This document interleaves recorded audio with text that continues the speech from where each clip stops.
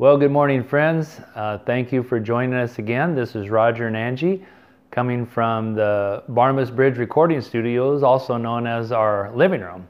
We're thankful that you're here. We're humbled that you've taken time out of your day to join us in this conversation about who is Jesus.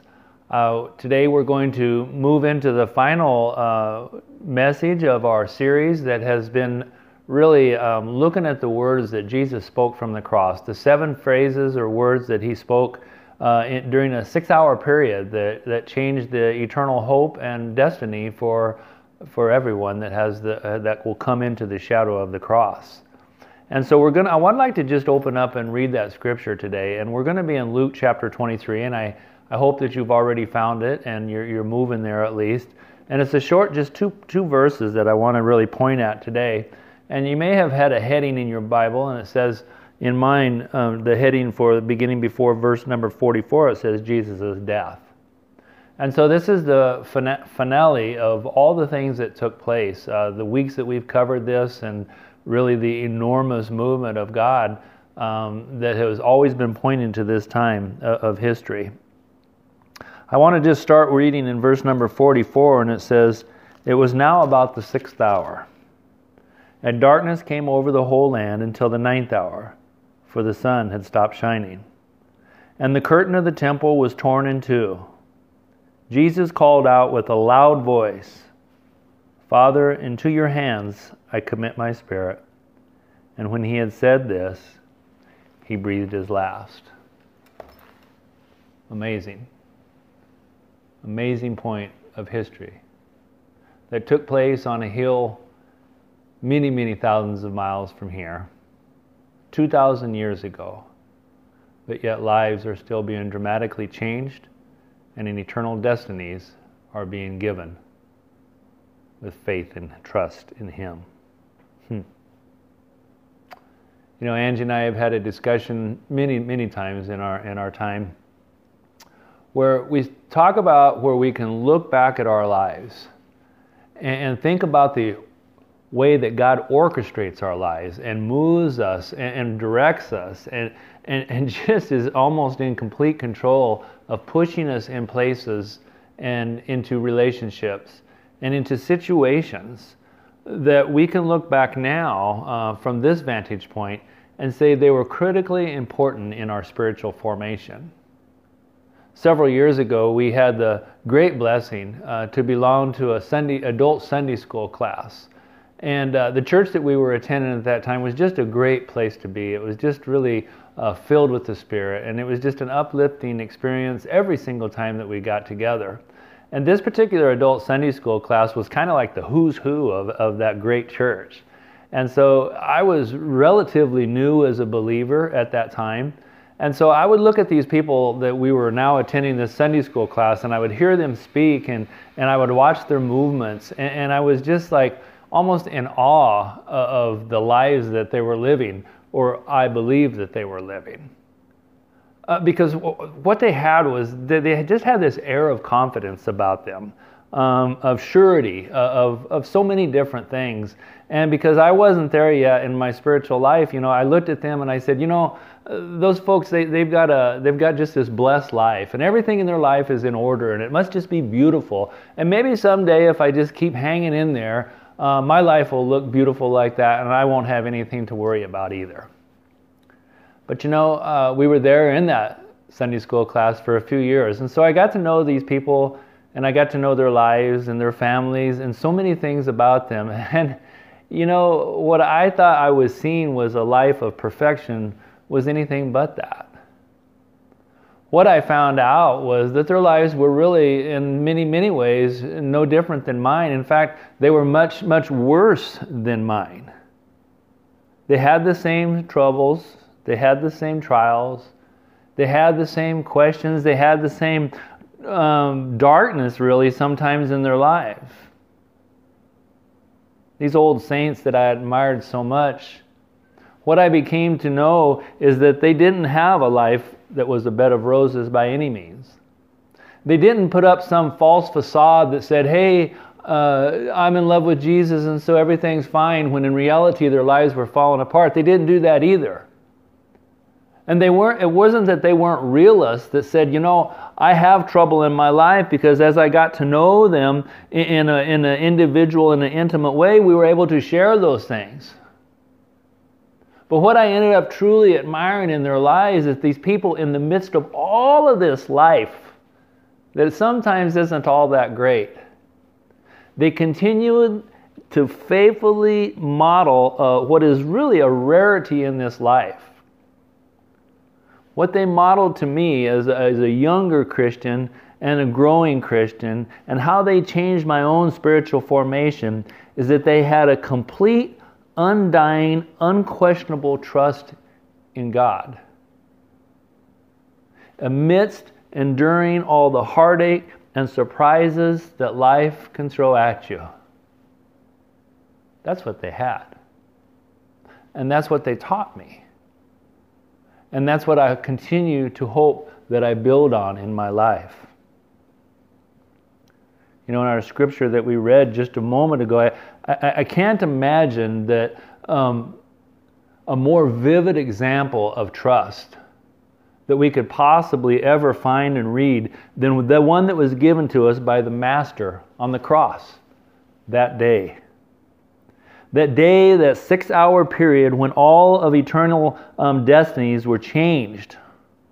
It was his final statement when he said, "Father, into your hands I commit my spirit." Think what was said at that moment. In Christ's darkest hour, he was completely separated by God the Father, separated by our sins, your sins and mine, mind you. He was literally in the dark that would represent the eternal destiny or my eternal reality had it not been for his faithfulness on the cross that day, that darkness of hell. In all of that, he trusted and proved it when he said, "Father, even in this," I might add that in there, "even in this darkest hour, I trust you and I commit my spirit to you."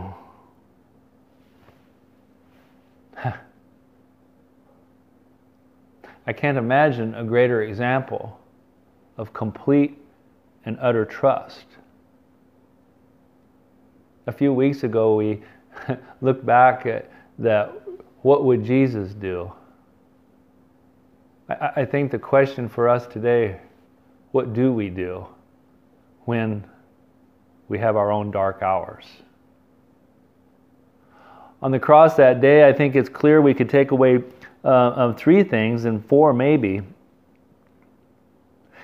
Number 1, we will have dark hours, dark days, dark months, years, and extended years on this side of heaven. It is most certainly a part of life. On this side of heaven, number 2, we will experience pain and sorrow and loneliness and loss. I think just like Jesus, and number 3, we will have days when we cry out to God and say, my God, where are you?" But in the midst of all that darkness, the question of number 4 is, what will we do? Will we still trust? If that is Jesus' example, and it is, then in all of Scripture, just like all of Scripture, there is an application that we must take away from this in this critical juncture of what had taken place on the cross that day. Charles Spurgeon has this fantastic quote. And he says, "To trust God in the light is nothing, but to trust Him in the dark. Now that is faith. To trust Him in the dark, that is faith." And really, faith and trust, that interchangeable word, isn't it? And so where is our faith? And so where is our trust? And do we believe in the dark, or is it just in the light when things are good for us, that we can say, yes, I believe in Jesus Christ. But much more importantly, for us to change and for our lives to be ones of freedom, we have to find a way to trust Him most earnestly and faithfully and without fail, like those old saints in that Sunday school class, when the times are the darkness. Because, folks, the ultimate trajectory of our lives, it just can no longer be based on a facade that, on whether we are going to fall into times of hardship and times of the unknown, because that's just a given of life. We will find ourselves in those situations. But as God's people, the ultimate trajectory of our life just has to be what we choose to do in the moment, in that precise moment of those radically unnerving events. What are we going to do there? And how are we going to move forward from there? And I'll tell you, it isn't that we wait until hard times come. But it's on days like this when we're still able to hear God clearly. From the cross, He says, into your hands, Father, even now I commit my soul. And so it's this transition from what we know Jesus did for us and what He says in our voice, or our word at least, that our claim to faith, and our transition into one that is real and true and lasting. So we must pour a foundation in the light. So when the darkness does come, we still trust and we still allow God to move. How does that happen? How do we lay the foundation? Well, I think that we can't just stay here at the cross, because neither did Jesus. It's a time where we lay our sins down at the cross and we move forward into our lives, and that we believe the power of the cross has to heal and to change and to move. There's an important verse in 1 Corinthians 15:19. Scripture says there, if our hope in Christ only applies to this life, we are the most pitiful people of all. How do we move on in faith from today, the darkest hour?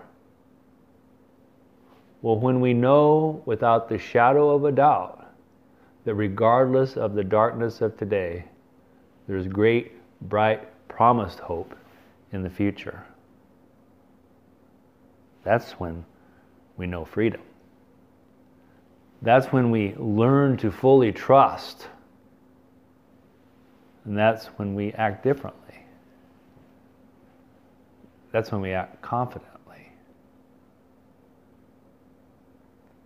Our scripture that we read today, it says, and the curtain of the temple was torn in two. If you have an opportunity sometime to look at Matthew 27:51, he says it a little bit more expansive on it. And he says, at that moment, at that split moment, when man's relationship with God the Father was restored, all the work of that 6 hours, the pain, the suffering, the darkness, for those who believe, the temple of the curtain was torn in two from top to bottom at that specific, precise moment. That's the rest of the story. And so how do we have faith? How do we have trust in the darkness? Well, when we cling to the rest of the story. Amen? That curtain that was torn in two. I don't want to give an expansive explanation of this. I know that most of you know this, and you certainly can look it up.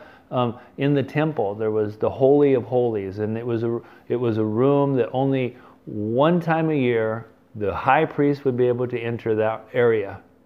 And when he did, he would have been sacrificially clean, who would have spent many days of working to get himself prepared for that specific moment. And he would go in and he would ask for the forgiveness of the sins of all of Israel. And the moment that he walked out of there, no one would be back in that room for another year. But we all know the realities of life. The moment that he stood up and walked out, the sins would once again become accumulating against him and against all of Israel. But at that moment, when the curtain of the temple was torn in two from top to bottom,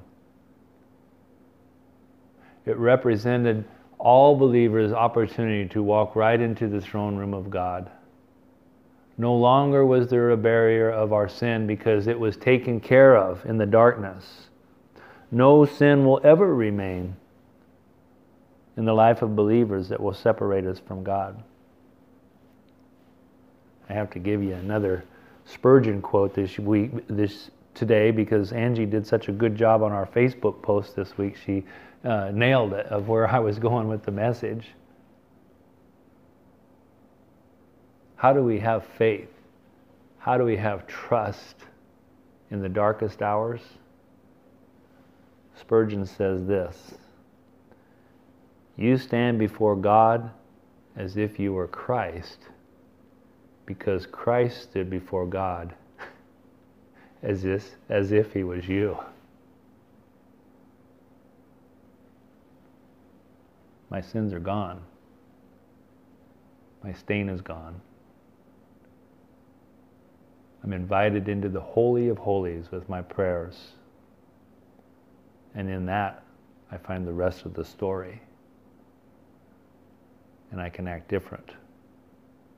I can act confident, regardless of what station or particular moment this life has me in.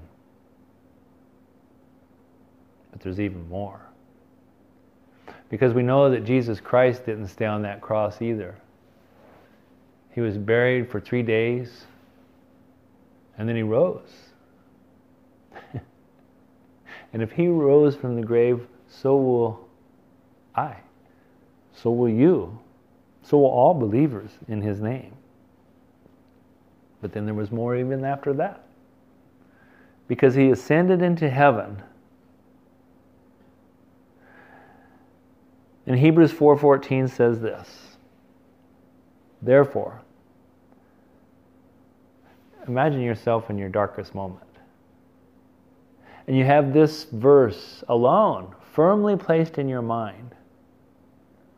Therefore, since we have a great high priest, Jesus Christ, who has gone through the heavens, Jesus, the Son of God, because he has done this. He was in the darkness for 6 hours, for 3 hours for you and for me, and covered all of our sins, and now no longer is there condemnation for those found in Jesus Christ. Therefore, since we have a great high priest who has gone through the heavens, Jesus the Son of God, let us hold firmly to the faith we profess. That interchangeable word, faith and trust. If we truly believe all of these things took place, if we truly know for sure that Jesus rose from the grave and ascended to heaven and now sits at the right hand of the Father and speaks my name and yours and says, Father, forgive them, they're with me, then how can we not walk through this life in a way that is confident, in a way that finds joy and peace and hope and love, even in the darkest hour? Fully trusting in God gives us that ability. And so the question has to be, is that what my life looks like or your life looks like when the unbelieving world looks at us? Because quite frankly, it's pretty tough to try to share the good news if it doesn't look like good news in our life. Right? Because I was on both sides of the cross in my adult life. And I will tell you that for a lot of times it looked like the People who said they or claimed they believe in Jesus Christ, they went through the same struggles and the pain and the sorrow, and I saw their lives unraveling. Some of them. But you know, this week I've had opportunity to think back on again as my life grew and my trust, my faith, and how it did. And I'll tell you what, it was because of the people that I watched around me who did it differently.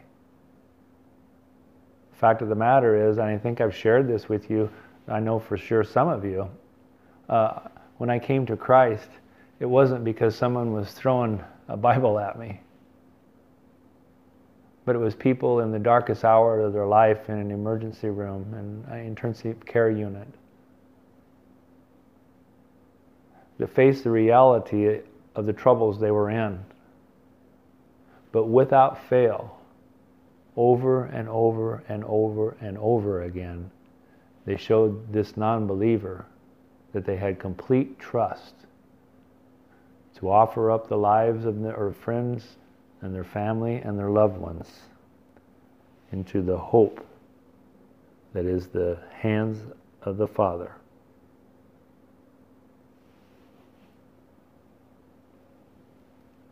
It's a day for us to settle this.